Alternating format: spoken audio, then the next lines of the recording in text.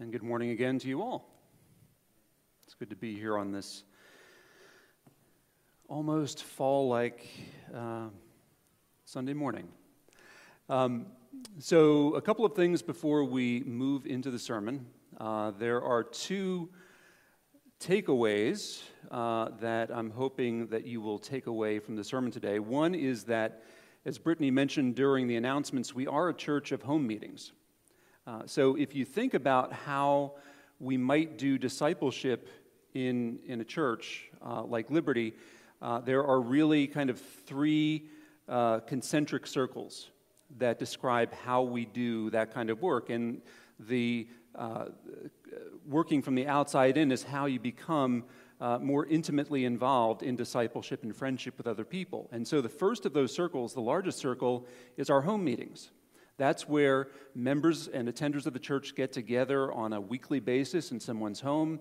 It's very kind of low energy, low key, and it's an opportunity not only to discuss what's going on in the sermon and what's going on in your lives, it's a chance to grow in relationship and grow in trust with other people in the church. And so if you're not currently in a home meeting, I would encourage you to reach out to me.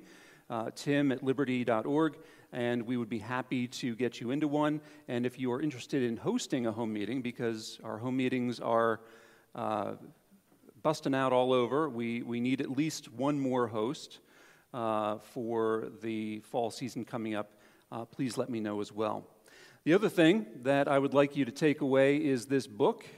Today we're talking about community. And this book, Life Together by Dietrich Bonhoeffer, is one of the best books on community that I've ever read personally. I encountered this about 20 years ago in seminary, and I'll be referring to it today in the sermon.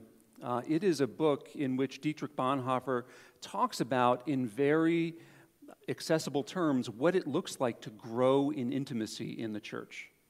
And with our brothers and sisters. And so there are 4 copies of it here on the edge of the stage. I would encourage you to pick one up, take it with you, and read it and be blessed by it.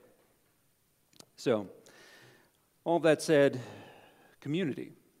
So you, by being a part of this community, you might know that my wife Susan had an accident back on July 4th. And it wasn't a car accident.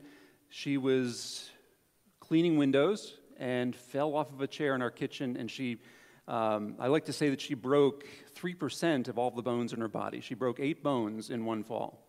So she's been recovering over the last couple of months, which is why you haven't seen her.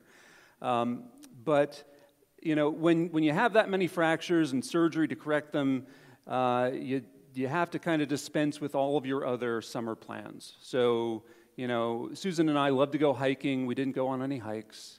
We did go on a couple of walks around our neighborhood where I realized that pushing my dear wife in a wheelchair, even up the little hills in our neighborhood, is a bit of a challenge. So we haven't gone on too many walks. We love to go down the shore. Or up to the mountains. We didn't do that. We've just kind of stayed at home. And what do you do at home? You watch Netflix, right? So our 18-year-old daughter, Mercer, is a big fan of this series called Stranger Things. Has anyone here seen Stranger Things? Okay, a handful of you. Nothing to be ashamed about if you have, or if you haven't. And I will tell you also that about 20 years ago, Susan and I were a part of a church where we had a pastor who was notorious for giving spoilers during sermons. But I'm not that guy, so I'm not going to tell you what happens in Stranger Things. But I will tell you that it's a sci-fi series, kind of paranormal series, but it's also a series about relationships, a series about friendships. And in this little Midwestern town back in the 80s, you find this group of people that wouldn't ordinarily have become friends. And you find out over the course of the series how people become friends, how those friendships change. how they evolve, how the people in those friendships realize that they need one another in ways that they never would have imagined possible. And it's beautiful to see how those friendships mature and bear fruit over the course of the series. And so it is with the church. The church is many things, but it is also a place where relationships, friendships are formed, where they're tested, where they change, and where they grow. Relationship with God and our relationships with each other is so fundamental to the church that it's fair to say that there is no church without those relationships. There is no church without community. So we're going through a short series that started last week and concludes next week, where we look at each of our three core values as a church. And last week you might remember that Pastor Evan preached about worship. And today we're talking about community, and next week Pastor Kyle is going to talk about mercy. And each one of those three core values talks about love and talks about relationships. And so worship talks about our relationship with the Lord. Community talks about how we are freed up in the gospel to love one another. And mercy talks about how we are freed up to love the city and the world around us. And so in today's text, we're going to talk about community. We're going to look at the necessity of our relationship to others in the church, the character of those relationships, and how those relationships make us more like Jesus. So the first point, the necessity of our relationship with other people in the church. Unity is a major theme in the book of Ephesians. Chapters 1 through 3 of Ephesians is where Paul discusses the reality and the implications of our union with Christ through his work to redeem us on the cross. As a matter of fact, there are 31 different statements that Paul makes in Ephesians 1 through 3, where he says that we are these things because we are in Christ, that we have these gifts because we are in Christ, that we have been made new people, we have new identities, we have new hope because we are in Christ. And so we talk so much about the benefits of being in union with Christ through his work to redeem us on the cross. And Paul describes in chapter 1, verses 7 through 10, God's master plan behind all other plans of uniting and restoring all things to himself through Christ Jesus. And so everything that has happened in history is meant in some way to cause us to realize that we are united to God and that we have new life and new hope through him. And so that's chapters 1 through 3. Chapters 4 through 6, where today's passage begins, describe primarily our unity to other Christians. And it's interesting how Paul juxtaposes those two concepts, union with Christ in chapters 1 through 3, and then union with other believers in chapters 4 through 6. And one of the things that we see is that there's a natural flow. That the way that we are supposed to love one another and care for one another and build one another up in chapters 4 through 6 is a natural outcome of everything that we have been told, everything we've experienced in chapters 1 through 3. So we love one another in the church not because it's the right thing to do. We love one another in the church because God has first loved us. And we incarnate Christ to one another. So, Paul begins in chapter 4, verse 1, I therefore urge you to walk in a manner worthy of the calling to which you have been called, saying plainly that our ability to live in these redemptive relationships with one another is a natural and organic outcome of Christ's work that has utterly transformed us. What's happened is this. In the spiritually dead state that we were in, which Paul talks about in Ephesians 2:1, we were incapable of having any kind of real unity with God or with his people. How can a corpse have relationship with anything? Now, though, we've been made alive through the miracle of being given something completely outside of us, regeneration, new life. And we are for the first time capable of enjoying unity with God and unity with one another. One illustration of this is one of the best known stories in Western literature of all time, and that's the story of Harry Potter.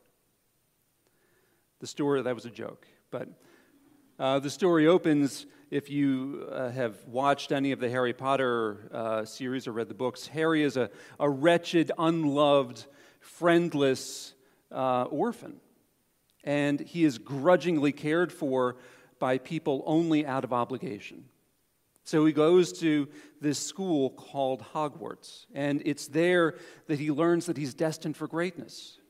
He begins to realize that he's so much more than what he thought he was before, and as a consequence, he begins to see himself differently and act differently. He learns that he's been given a destiny, and he begins to fulfill it. So it is with us. In ourselves, you and I are nothing. We're less than nothing. Paul says in chapter 2, verse 3 of Ephesians, that in ourselves, all we are children deserving wrath from God. But Jesus has come, and he's given us a precious new identity, a precious new heritage, and a power more infinite and a love more lasting and real than Harry Potter could ever have dreamed. Back to our passage for today. In verses 7 through 8, we read about these gifts that were given to each one of us. Jesus Christ, upon his ascension into heaven, sent the Holy Spirit to be with us, to fill us with the power to believe and the power and the boldness to love as we have received love. The Spirit has given us a new destiny. The Spirit has given us a new purpose. Paul talks about this in 2 Corinthians 5. He says that once we only cared about ourselves. But in 2 Corinthians 5, he talks about how through Christ, through this new birth that we have, suddenly our desire is to care for the other. We're no longer self-focused. As a result, we are new. And that love, that identity, that power, it has to come through us. It has to flow through us into the lives of other people in love and in action. So you see, if you are a Christian, then Paul's telling you here that it's part of your renewed essence, part of your spiritual DNA, part of your new orientation to be in radically transformative relationship with others in the church. But the necessity to be in relationship with others in the church also has a subjective aspect. Look with me at Ephesians 4, verses 11 through 16.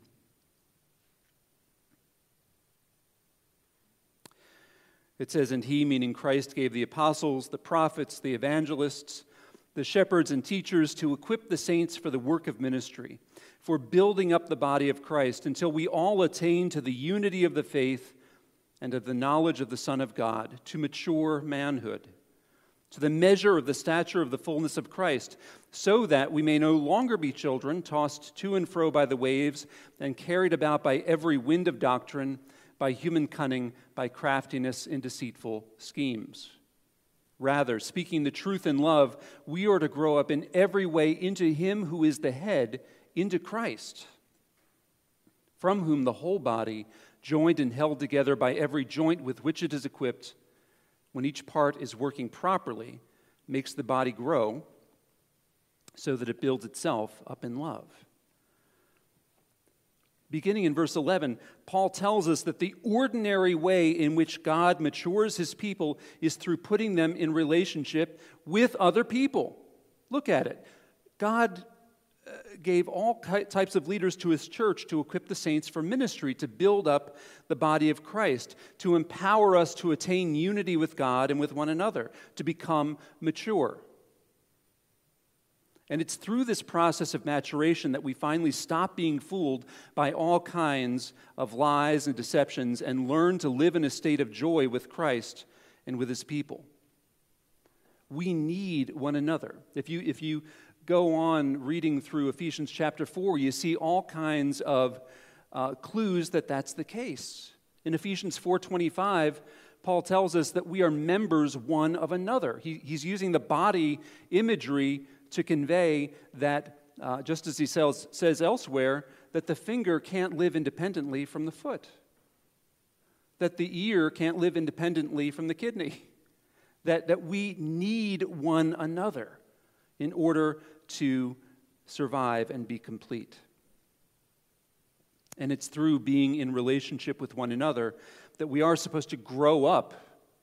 We're supposed to be building one another up in love in order that we would be free from these lies and deceptions.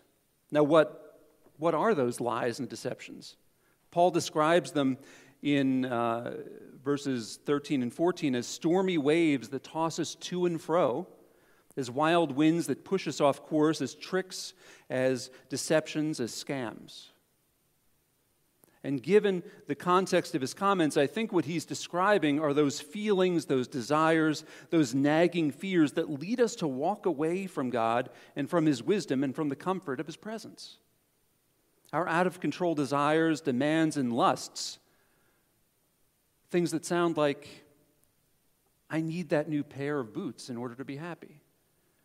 Or my life is too hard right now, I'm going to escape with this glass of wine.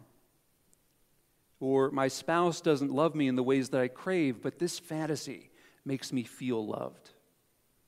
Or being lonely is being single rather is too lonely. I need sex to help me feel not so alone. Those are some of the lies, some of the deceptions that we believe. That we need something other than Christ in order to be content. That we need something other than Christ in order to be whole. That we can't get through life with just Jesus. That we need to do something in our own power in order to get through the difficult seasons of life. But Paul's telling us here that that is a deception. That's a lie. So here's how relationships with others in the church are necessary. Other people love us by serving as our motivational fact checkers. They tell us, as verse 15 says, in love, when our desires are out of control, our perspective is skewed by sin, and when our motivations are not pure. Christian friends with whom you have this kind of trust, this kind of candor, this kind of spiritual intimacy are the typical means by which the Spirit warns us about wrong motives and steers us away from temptation and leads us away from sin. And if you've ever had a friend do that, you know what it feels like. Because if someone didn't step in and intervene and say, brother, sister, you're headed down the wrong path, we would just go on to our destruction. So why do I say that other Christians are the primary means the Spirit uses to do that? Scripture repeats over and over and over again how essential it is that we have this kind of spiritual intimacy with one another and this kind of unencumbered access into one another's lives. And there are some passages up on the screen that talk about this. Ephesians 4, verses 15 and 16 is one example. For another, there's 1 Thessalonians 5, verses 11 and 14, Hebrews 3, 12 and 13, Jude, verses 22 and 23. Each of these talks about the necessity of one person calling the other person to truth. Because you know what? When you and I are stuck in temptation, when you and I are stuck in sin, we might think that we can pull ourselves out by our own strength, but we can't. We might realize that we are in a pit, and we think that we have it in ourselves to climb out, but we can't. We need someone to reach in and pull us out. We might think that we have control over our desires, over our sin patterns, but we don't. We need other people in the church to convince us of the truth daily. The calling to which we have been called, which Paul talks about in chapter 4, verse 1, is to live and act and love and protect one another as Jesus himself loves and acts and protects us. You and I are the shepherd who goes out and seeks after the lost sheep. You and I are the father in the story of the prodigal who longs for the return of the one who went astray. You and I are the ones who help those who have been sinned against to forgive.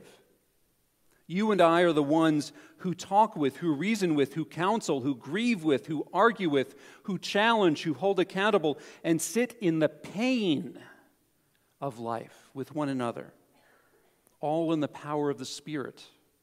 All in Jesus' name.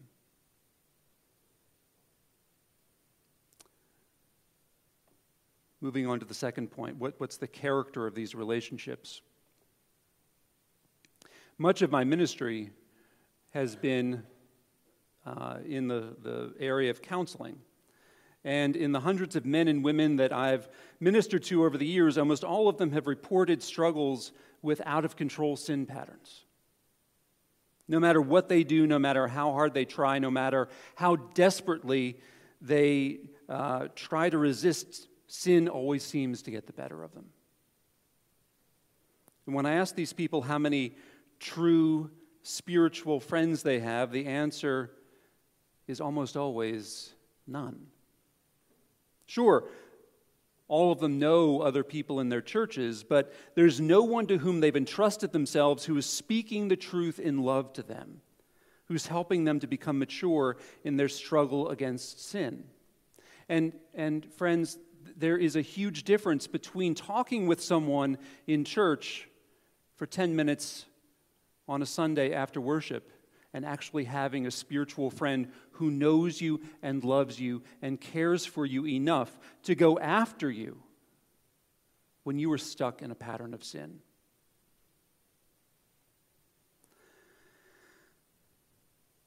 It's generally not the fault of the friends that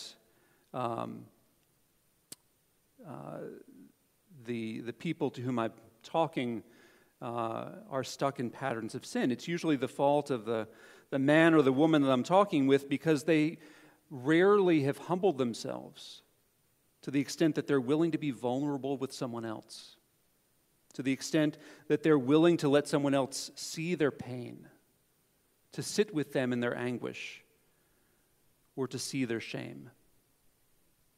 And that can be a really hard thing to do.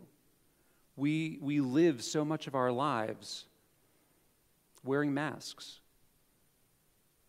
We like to think that we are better than we are. We'd like to think that we don't struggle with anything in particular. We'd like to think that even the things we do struggle with, we have control over. But those are some of those deceptions, some of those lies that Paul was talking about. We cannot control sin. In the power that we have in Christ, we can put sin to death. But if you try to control sin and live with it and keep it at bay to use whenever you want, you're going to wind up getting hurt. You're going to wind up hurting others. Is it any wonder then that Paul in verses 2 and 3 of our passage today calls each of us to walk out this calling to love one another with all humility? Humility on the part of the person struggling with lies and temptation and sin, because they need to be humble to let someone else in to see those things that they fear others knowing. But humility also on the part of the spiritual friend, so that they don't judge the other person or condemn them or offer advice. No matter what they're struggling with, we have struggles too, which are just as bad and just as dangerous, and we need their help as well. Part of this humility is realizing that the power to help either person comes not from us, but entirely from Jesus, through the Spirit, ministered through the relationship that you have with your friend. This then is what Paul talks about in verse 12, where he talks about the work of ministry. of building up the body of Christ, that we would be literally tearing down for each other the faulty spiritual and cognitive infrastructure that keeps us locked in weakness and sin, and building a new, stronger, healthier body that's able to exercise godly power and bear the glory that is ours in Jesus Christ. You and I are not the sources of that power. Someone wrestling with sin can't muster up the strength to turn the tide in a spiritual battle. Only Jesus can. But Jesus is pleased to have us help one another in the grace that he gives to all to administer this healing work to one another. And this is what Dietrich Bonhoeffer says in his book, Life Together. And again, there are some copies of it which we are offering to you for free up on the corner of the platform this morning. Please pick them up after the service. This is what he talks about concerning this kind of person-to-person ministry in the church. And I'm going to read a quote which is a little long. It's up on the screen. But it's a really good quote. He says, "God has put his word into the mouth of men in order that it may be communicated to other men. When one person is struck by the word, he speaks it to others. God has willed that we should seek and find his living word in the witness of a brother, in the mouth of a man. Therefore, the Christian needs another Christian who speaks God's word to him. He needs him again and again when he becomes uncertain and discouraged, for by himself he cannot help himself without belying the truth. He needs his brother man as a bearer and proclaimer of the divine word of salvation. He needs his brother solely because of Jesus Christ. The Christ in his own heart is weaker than the Christ in the word of his brother. His own heart is uncertain. His brother's is sure." What Bonhoeffer says here echoes what Paul says in verse 15, that speaking the truth in love with one another, we are able to grow up in every way into him who is the head, into Christ. Both Paul and Bonhoeffer are saying the same thing here in different ways. And what they're saying is, as Christians, we can't be content simply to state the correct doctrine. We have to live it out in our relationships with one another. And the way we do that isn't by telling someone else, you ought to do this, but rather asking with humility, if what God says is true, then how should the truth influence your life and your decisions? So radical humility is aspect one of these relationships. But in verse 2, gentleness and patience and bearing with one another in love is the other. These words bring several things to mind. One, that growing in honesty and transparency is difficult. We all in our natural selves become so skilled at deception, deceiving others and ourselves. Truth-telling is the thing that we need to learn. And we often start very slowly, only after we learn that the other person is safe. So patience, gentleness, bearing with one another in love, and so on. 2, we know that change is a lifelong process. We need friends who are going to be with us for the long haul, because repentance and sanctification won't be complete until the day when we see Jesus face to face. We need friends who are committed to us for more than a brief time and who aren't easily offended. And we need to be committed to the process of change and growing in Christ-likeness. The verb that's translated bearing with, in bearing with one another, means to patiently endure something that's difficult. Jesus uses it when he says in the Gospels, "O faithless and twisted generation, how long am I to be here and to bear with you?" It's the same word. These kinds of spiritual friendships will sometimes require a lot of endurance, as Paul says in verse 2. But in Christ, we can offer that endurance in love, with gentleness and patience. 3, these kinds of spiritual friendships are life-enhancing and beautiful, but they cost something. They're not free. This kind of deliberate and loving relationship requires us to get our hands dirty. We can't limit these relationships to polite conversations over coffee. We can't live them out solely in a Bible study or in a home meeting. We can't expect them to bear fruit if we limit them to brief conversations after worship on Sunday. These relationships will invade our space. They'll require our time. They'll drain our emotional resources and force us to our knees in prayer. We might need to spend hours over the course of time in prayer or fasting in order to gain wisdom and to know how you ought to pursue and sometimes challenge the other person. For these kinds of relationships are meant to be reciprocal. You can't always be the strong person in the relationship, and you can't always be the weak or the needy person. Staying on either side of the equation disproportionately reveals pride and fear. The kind of maturity that Paul talks about in this passage is meant to become increasingly reciprocal. He says in verse 16 that it's only when all the parts of the body are working properly that the entire body is healthy and growing in maturity. The weaker brother or sister, because the Spirit is within them, sometimes becomes the stronger brother or sister. The strong one needs to become weak and needy sometimes. Are you willing to step out of your comfort zone and be a different kind of spiritual friend? Are you willing to humble yourself in front of someone else? 5, these relationships will at times be disappointing. You'll get impatient. Your friend will say the wrong thing.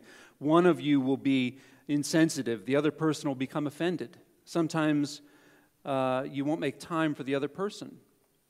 Disappointment is inevitable, but for all disappointment there is grace in never-ending supply. There are commands in Scripture to forgive offenses of all kinds and to reconcile. And even in this passage, the message that is repeated 7 times in these 16 verses is unity. Unity in the body of Christ is what matters to God. Reconciliation, grace, forgiveness, love, they cover a multitude of sins. There's no real intimacy and there's no real hope for change in your life without the risk of disappointment. So as we bring this in for a landing, let's go to our third point, how these relationships make us more like Jesus. Do you think that Jesus was this rugged, indefatigable guy who never needed anyone? Because he wasn't. The Bible paints a picture of Jesus that portrays him as weak and as much in need of encouragement and strength as we are. We rarely read accounts of Jesus being alone. He's generally recorded being in the presence of God through prayer or with other people, and sometimes both at the same time. Jesus didn't live an isolated life. He wasn't a loner. He knew the importance of living transparently and in community, and he embraced it. Now think about this for a minute. Why would Jesus need relationship? Isn't he fully God? Isn't he all things in himself? Doesn't he have perfect communion with the Father and the Holy Spirit? Yes. But at the same time, he's fully human. And to be fully human is to need other people. Jesus needed his friends, his disciples, to bear with him in his trials and victories, even when they did it imperfectly or badly. Jesus needed his friends to pray for him and for them to assist him in work that it would have been impossible for him to have accomplished alone in his humanity. Isn't that a sobering picture of humanity? That even the God-man who had perfect relationship with the Father needed imperfect human friends whom he knew would let him down. Spiritual friends make us more like Christ because they make us more fully human. Jesus was the most fully human person that there's ever been. And when we need others and participate in those relationships wisely and lovingly and sacrificially, we gradually become more fully human as well. We become more and more like Jesus. Think back to our first parents, Adam and Eve. Why were there 2? Because God declared it wasn't good for Adam to be alone. Adam was in a perfect relationship with God, and Adam wasn't suffering. There was no sin. There was no brokenness in the world at that time. And even in that perfect situation, in the middle of paradise, with God present, God declared that Adam needed another person with whom he could experience and interpret life, and together with whom he could more perfectly image God. Do you have a spiritual friend? I'm fairly certain that you're no more perfect than Adam before the fall, and I know that you're less perfect than Jesus. And yet, God made certain that both of them needed friends. Do you have someone with whom you can be completely honest? Someone who you know is safe to talk about your longings, your sorrows, your fears, your secrets? Do you have someone with whom it's safe to confess your sin? Do you have someone who's willing to hold you accountable for your thoughts and actions, who's willing to bear your burdens, who's willing to stick with you as a brother or a sister for the long haul? You may not. And if you don't, as we close, here are 3 steps to find one. First, be that kind of friend to someone else. Get to know someone else at that level of deep trust. It takes time and it takes work, but pray for the grace to do it. You'll see as you invest yourself in someone else at that level that they will probably want to reciprocate. And when they do, let them in. Second, pray. Pray that the Lord will open your eyes to see someone else in this church who can be that kind of spiritual friend to walk with you through life. I can't promise you, but I've never experienced someone sincerely praying for that kind of friend without the Lord raising up that person. And third, practice humility and honesty and transparency in all of your relationships. You need other people and you need the power of the Spirit to do this, but if you do it, you'll see that it becomes easier the more you do it. And you'll see that some of the people already in your life want to become spiritual friends to someone like you because you look and act more and more like Jesus. One last thing to consider,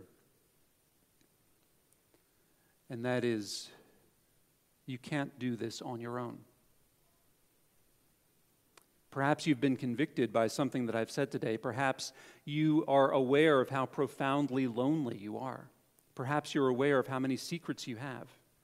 Perhaps you know that you need someone to help you fight against the storms of life because you're being drawn off track. Pray. Pray that the Lord would make you the kind of person who is humble and honest and desiring a friend like that, and pray that the Lord will raise someone up to walk along with you. Let's pray. Our Lord and Heavenly Father,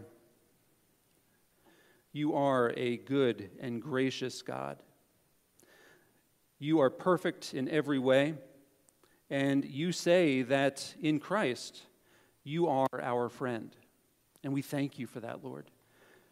We thank you for your perfect friendship with us. We thank you, Lord, for your perfect presence with us. We know that it will never fail. And yet, Lord, you tell us that we need brothers and sisters in this body of Christ. And so help us become more perfectly one with you and more perfectly one with them as we submit ourselves to you and as we submit ourselves to them in friendship. Lord, I pray for people in this congregation right now who are struggling because they don't have that kind of friend. Lord, provide friends in this church for everyone. And Lord, use those friendships, use that community to sanctify your people, to make us more perfectly one, and to make us more completely human. All this we ask in Jesus' name. Amen.